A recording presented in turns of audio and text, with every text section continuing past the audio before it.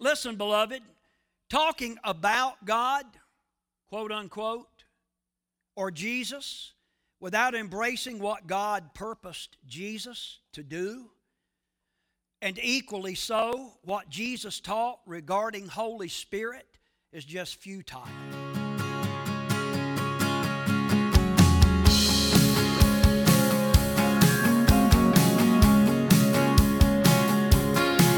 Lord God, you know all my ways, you know all about me, but still you came for me. Lord God. Well, howdy and welcome to New Life. I'm Terry Knighton, the pastor here at New Life Community Church. I thank you so much for turning us on. I trust that the Lord is going to bless you all over the place as we fellowship together around His Word for the next several moments. As we get into things tonight, we're going to be asking and answering the question about Holy Spirit's role in our lives. This is a message that we began, actually a series we began a couple of weeks ago that's titled Separation of Powers. But again, let me reemphasize or reiterate to you the importance of knowing the role of Holy Spirit in our life today. What is that, Pastor Terry? Well, that's the teaching. And I'm not going to get into it right now, but we're going to jump into it real quick like. Our text passage is John chapter 16, but I'm going to take you to another passage that we're going to get into here in just a moment that's found in 1 Thessalonians chapter 4, just one or two verses.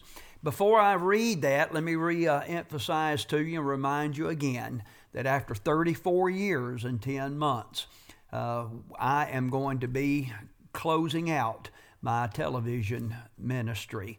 December 31st will be the last program, the last airing of New Life telecast. I am retiring upcoming in the next few months, actually in April of 2024. And as a part of that transition, part of that process, New Life has determined that they're not going to continue on with the television ministry at this time. Maybe be back at some point in time with their incoming pastor. I don't know, but again, December 31st will be our last telecast. So this is number 4 toward the countdown. I cannot tell you what a privilege it has been, not only to pastor New Life, but to come before this audience for years in radio and now television. And I am, again, so very thankful for those that helped us in this journey, that partnered with us along the way. I will be forever indebted to them. And I trust that these messages have spoken to you and ministered to you, and I trust that will continue to be the case in these next few programs. You pray for us as we transition out of pastoral ministry, and just pray for the church as a whole as they continue to move forward together. Again, 1 Thessalonians chapter 4, verse number 1, the record puts it this way: Finally, brothers, we instructed you how to live in order to please God. That's interesting, isn't it? As in fact you are living. He says you're doing this, but listen. Now, we ask you and urge you in the Lord Jesus to do this more and more. You're doing it, but we urge you to do it more and more. Heavenly Father, I thank you for each one that's turned on this telecast, and I pray and ask in the name of Jesus, by your word, that you would speak to each one. Help us to know and understand the role of Holy Spirit in our life day in and day out. And we'll thank you for it all in Jesus' name. Amen and amen. Hey, you keep your Bibles handy, follow along with us, and I trust you're going to be blessed all over the place. Hang on, I'll be back here in just a little while to wrap things up.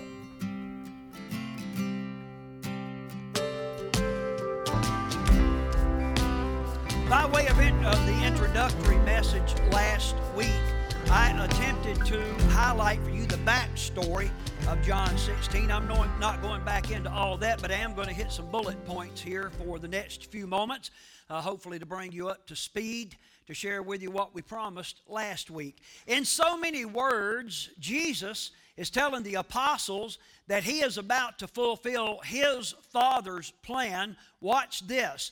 Their Jehovah's plan, the God that they served, it was his plan, and he's going to share that plan and purpose for his coming. He's about to leave them in the form they had previously, and even at that time that they had presently known of Him.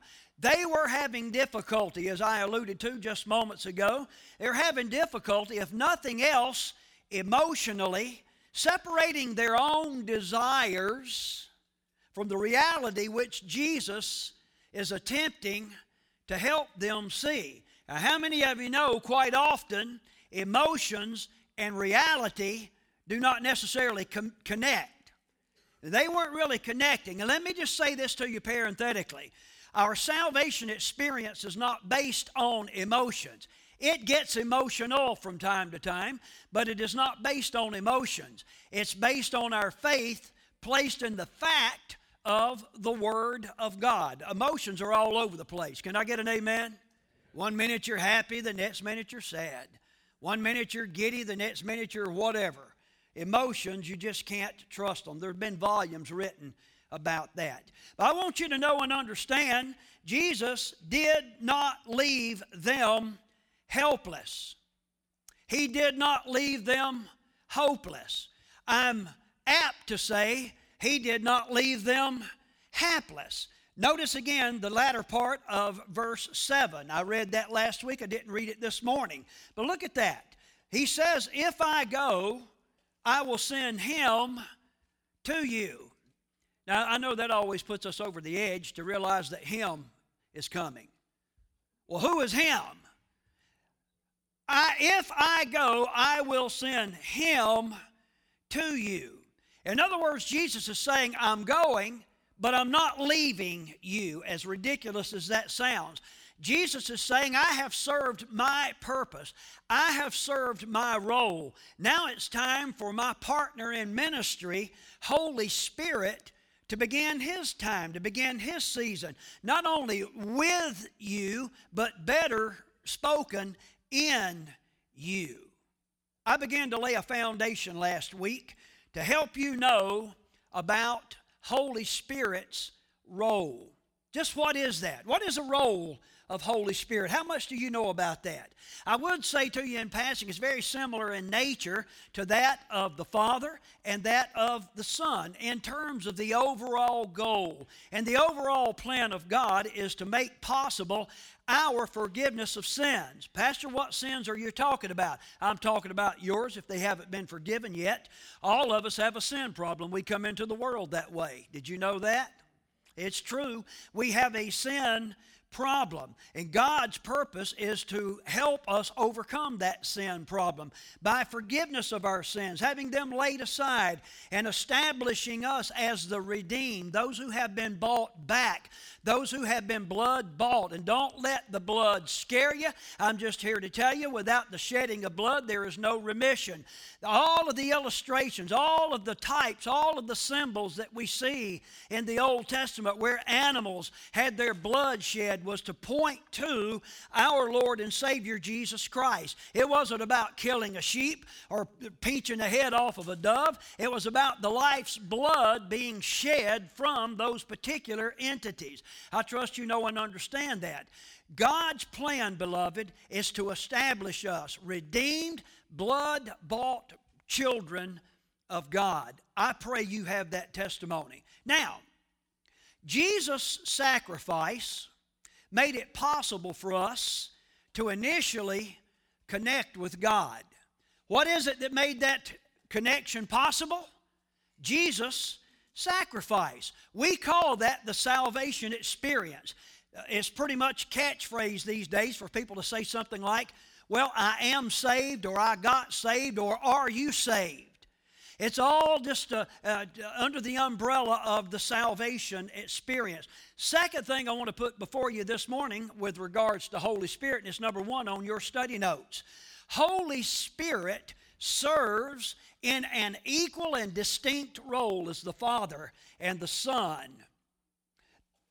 He serves the process, for lack of a better way of saying it, the process of empowering us to live out a lifestyle of obedience. A lifestyle of obedience as saved children of God. What we know basically as the sanctification process. If you're new to New Life, you may not know a whole lot about the sanctification process, but I'm here to tell you it's a biblical concept, and we're going to try to help you with that. That's pretty much the entirety of the message this morning. Now, if you have a Bible, and you have a New Testament in that Bible, and you have the book of 1 Thessalonians in that New Testament of your Bible, I invite you to turn with me there right now to chapter 4. 1 Thessalonians chapter 4 and verse 1. We read this.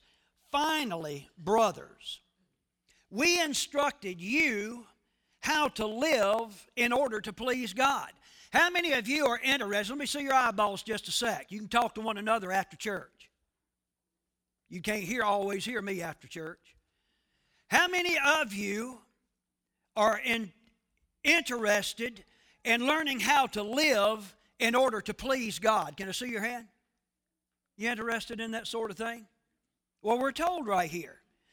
Finally, brothers, we instructed you how to live in order to please God. And notice what he says, as in fact you are living. I love that. In fact, you are living that way. But then note, now we ask you and urge you in the Lord Jesus to do this more and more. More and more. Verse 2.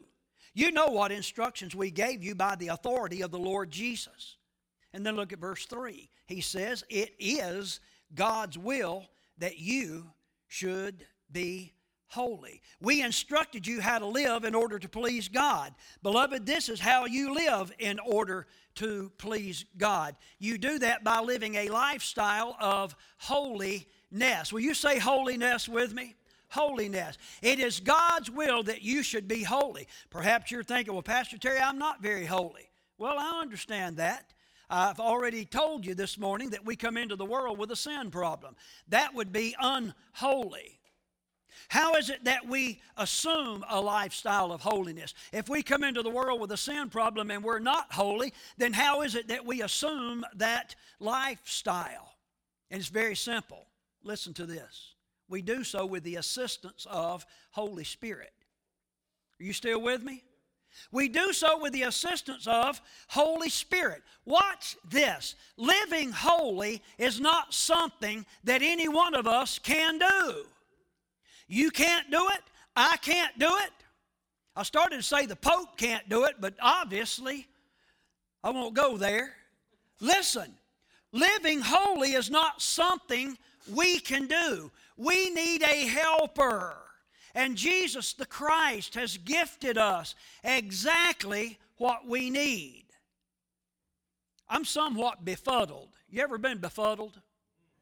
I'm somewhat befuddled at how little Holy Spirit is spoken of and emphasized in the contemporary Christian movement. I've shared with several groups recently that I'm hearing it from people that they've never heard Holy Spirit taught on. That amazes me. Some people say I've never really heard Holy Spirit talked about until I started attending New Life. Now I'm telling you, there are plenty of churches where you can hear the Holy Spirit talked about, but it's a shame that that's not the case everywhere. Check this out. You ever been a little bit distracted? I usually get that way when I'm preaching on Holy Spirit. And I know why. So stick with me. I concluded part 1 by the illustration of persons that will argue to you that they believe in God. I believe in God, but they have no relationship with God incarnate, meaning Jesus the Son. Does that make sense to you? I believe in God, but they have no relationship with the Son, Jesus. Beloved, that is biblical illiteracy. It's actually an extra-biblical ideology to say that you believe in God and yet you do not accept the work that God put forth in His Son, Jesus. Are you with me so far? Is that crystal clear to you? The same is true, and this has kind of been the emphasis of this particular teaching, the same is true for those that will argue to you that they believe in Jesus. Well, Pastor, I'm okay. I believe in God and I believe in Jesus. But they have no understanding of or a relationship with the Parakletos that Jesus told us about. Parakletos, the Comforter, another Comforter. Speaking of Holy Spirit. I said this to you last week. I want to reemphasize this to you. God the Father works in us in this time by Holy Spirit. And if you don't know anything about Holy Spirit and you're not tapping into that avenue or that mechanism that God has put forth, then you don't know as much about God as perhaps you think you do. And I'm not trying to sound like a smart aleck, condescending, blubbering fool this morning. I'm just trying to help people, because as the older this nation gets, beloved, the further we stray from the truth of the Word of God. People don't know this. And one of the reasons they don't know it is because they don't read it, and they find other things to do on the Lord's Day when it's being taught other than coming and sitting under anointed preaching and teaching. If you can't say amen, say oh me. Number 2 on your study notes. Holy Spirit infilling. You may have heard this referenced as Holy Spirit baptism. You may have heard this referenced as what the King James puts forth in 1 Thessalonians 4 as sanctification. Holy Spirit infilling is God's plan for the New Testament saint or the New Testament follower of Christ. If you claim to know Jesus Christ as your Lord and Savior, and you claim to be going to heaven, then, beloved, you ought to have Holy Spirit dwelling within you. That's God's plan. It's not optional. It's not like going to the car lot and saying, hey, does that bad boy have air conditioning? No, well then I don't want it. Does it have this? No, I don't want it. It's not that way. You don't pick and choose like a cafeteria with God. How many of you know God is God? And if we have to bring God down to our level, what kind of God is that? I don't want a God that looks like me. Thank God. Listen, beloved, talking about God, quote unquote, or Jesus, without embracing what God purposed Jesus to do, and equally so, what Jesus taught regarding Holy Spirit, is just futile. There's a young man by the name of Dean Inserra, I-N-S-E-R-R-A. I trust I'm pronouncing that correctly. And he has beaten me to the punch and authored a really thought-provoking book. I've been working on it in my mind for years. Don't you hate it when somebody outwrites you?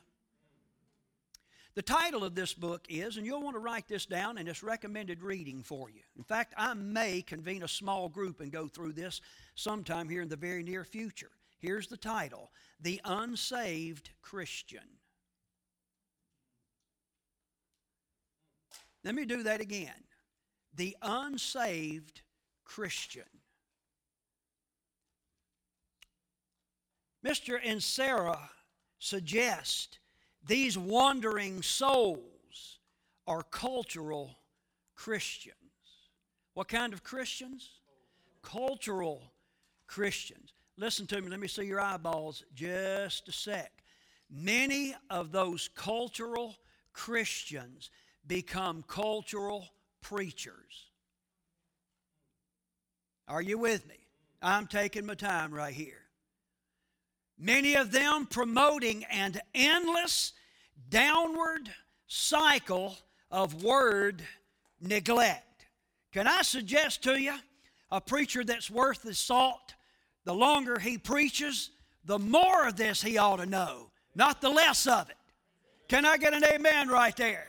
I believe that, but I'm a little old school. Let me quote for you from Mr. Inserra before I waste too much of your time. Quote, these unsaved Christians, these cultural Christians, they believe in God.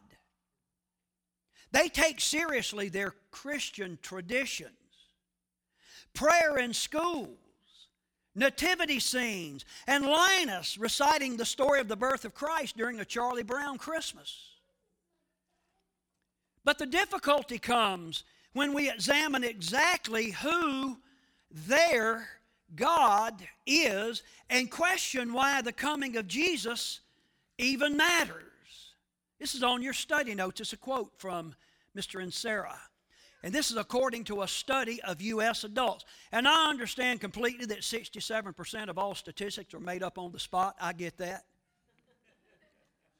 But this says 80% of those polled believe in God. Is that good? Kind of discouraging to realize what about the other 20%? But 80% of those polled believe in God, but only 56% believe in God as described in the Bible. What the world? In other words, they're making up their own God. How convenient. I bet that God that you've made up doesn't require you to do anything that you don't want to do. Mr. Insera goes on, indeed, there is a familiarity with church and Christian lingo, but a familiarity with the gospel is hard to find. To add to the problem, the church often assumes the gospel. What in the world does that mean? That means they do not preach the gospel forthwith or forthright and with accountability. They just hope that some way, somehow, people are going to get it. Let me tell you something. Sinful man is not going to just get it. It has to be brought. And it has to be explained. And it has to be explained prayerfully. And it takes some Holy Spirit conviction. He goes on to say, as a result, people can camp out in churches for years and never hear what the Bible actually says. I know that's true because the first 15 years of my life, I did exactly that. Camped out in church. By the way, the gospel was being preached in my church, but I wasn't hearing it. At least I wasn't listening to it. And the gospel's being preached here. I can tell you that, and I stand on the authority of the Word of God. But I do know that there are some people even here, and certainly my assumption is some by way of live stream, they're not hearing or listening to it either because their lives are not being changed. They reflect the lifestyle of the world and not the lifestyle of holiness that God has called us to. Are you still with me? Still quoting Mr. Insera. Getting someone who thinks he's a Christian or she to see that he or she is actually not is a delicate and sensitive endeavor. Boy, isn't it? But not unique to our time. Jesus himself, in the greatest sermon ever preached, reminds us that being religious but not saved is not unique to our day. You listen to me? Some of you right now are looking back at me. You're religious. In fact, your testimony is, well, you know, my grandfather was religious, and my grandmother was religious, and my parents were religious, and I'm religious. I'm just carrying on an old family tradition. Can I help you understand something? Jesus come to do away with that religious thing. Well, isn't Christianity a religion? No. The world calls it that. Christianity is a lifestyle with Jesus Christ. It's not religion. Religion is an outward, perfunctory, going through the motions kind of a deal. Well, isn't that what Christianity is all about? No. And if you understand the heart of this message, you will begin to understand the heart of the gospel and what we're really talking about. Jesus addressed the distant cousins of the modern day over-churched, under-reached, those who were religious but not repentant. You understand the difference between the two? And Sarah records a reminder of the Matthew 7 passage. It should come up, part of it will come up on the screen. It records Jesus saying this. Not everyone, this is just sends cold chills over me. Listen to this. Not everyone who says to me, Lord, Lord, will enter the kingdom of heaven, but only the one who does the will of my Father in heaven. I've been reading through the paraphrase, The Message. Eugene Peterson gave us that. I love it for devotional reading. In fact, it's part of my Yeti time, Tuesday, Wednesday, Thursday mornings. And I want to read a little bit of that for you. It should appear on the screen as well. Listen to this. Matthew 7:21 through 23. What is required is serious obedience. What kind of obedience? Serious. Doing what my Father wills. I can see it now at the final judgment. Thousands strutting up to me and saying, Master, we preached the message. We bashed the dead.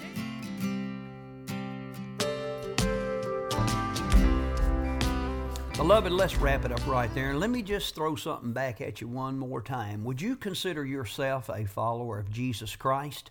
If so, are you classified, are you in the category of a cultural Christian or a biblical Christian?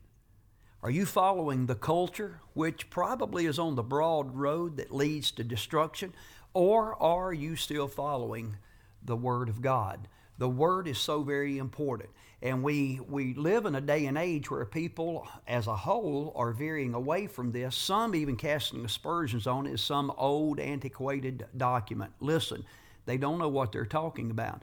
And you only need to read a little bit of Bible prophecy to know and understand that that which was predicted or prophesied or foretold so many hundreds of years ago, we're watching those things come to fruition right before our very eyes today. Certainly adds validation to the Word of God. New Life Telecast is all about encouraging you to get into, that is, to read and study the Word and allow the Word to read and study you, to get it in you. An integral part of that is a ministry of Holy Spirit in our everyday walking around life. And if you haven't discovered that, I encourage you to discover just how important it is to have Holy Spirit living within and learning how to release God's power by Holy Spirit to work in you. Now, that may sound complicated, may sound complex, it may sound a little scary if you're not used to it. In particular, if somebody has tainted your concept of Holy Spirit by some far-out, far-fetched kind of what I call flaky behavior. Can you be encouraged not to throw the Bible out with the bathwater? Don't throw the baby out with the bathwater. Read and study the Bible in a balanced way in the New Testament and discover the ministry role of Holy Spirit for your life. Father, I thank you for each one listening in, and I pray very simply that by your Spirit you would speak to their heart and draw them and teach them and equip them to know how to release your power to work within them, that they might walk in victory day in and day out. We pray, we ask in Jesus' name, amen and amen. Well, before I get out of here, let me remind you that New Life still has a regular schedule of activities every Sunday morning. Speaking of something that is not old and antiquated, and it's very important for you to find a place where you can gather with God's people and assemble together. I believe that. I believe it wholeheartedly. We have Sunday morning worship at 10 o'clock. We also have midweek activities, what we call Family Ministries Night, each and every Wednesday at 7 o'clock. Something for the little children, the youth, and the adults. We'd love to see you. Contact information is there on the screen. Give us a holler. I am Terry Knighton, the pastor of New Life Community Church, and I wish you a great week. And remember, my friends, Jesus is coming back. Is he coming back for you?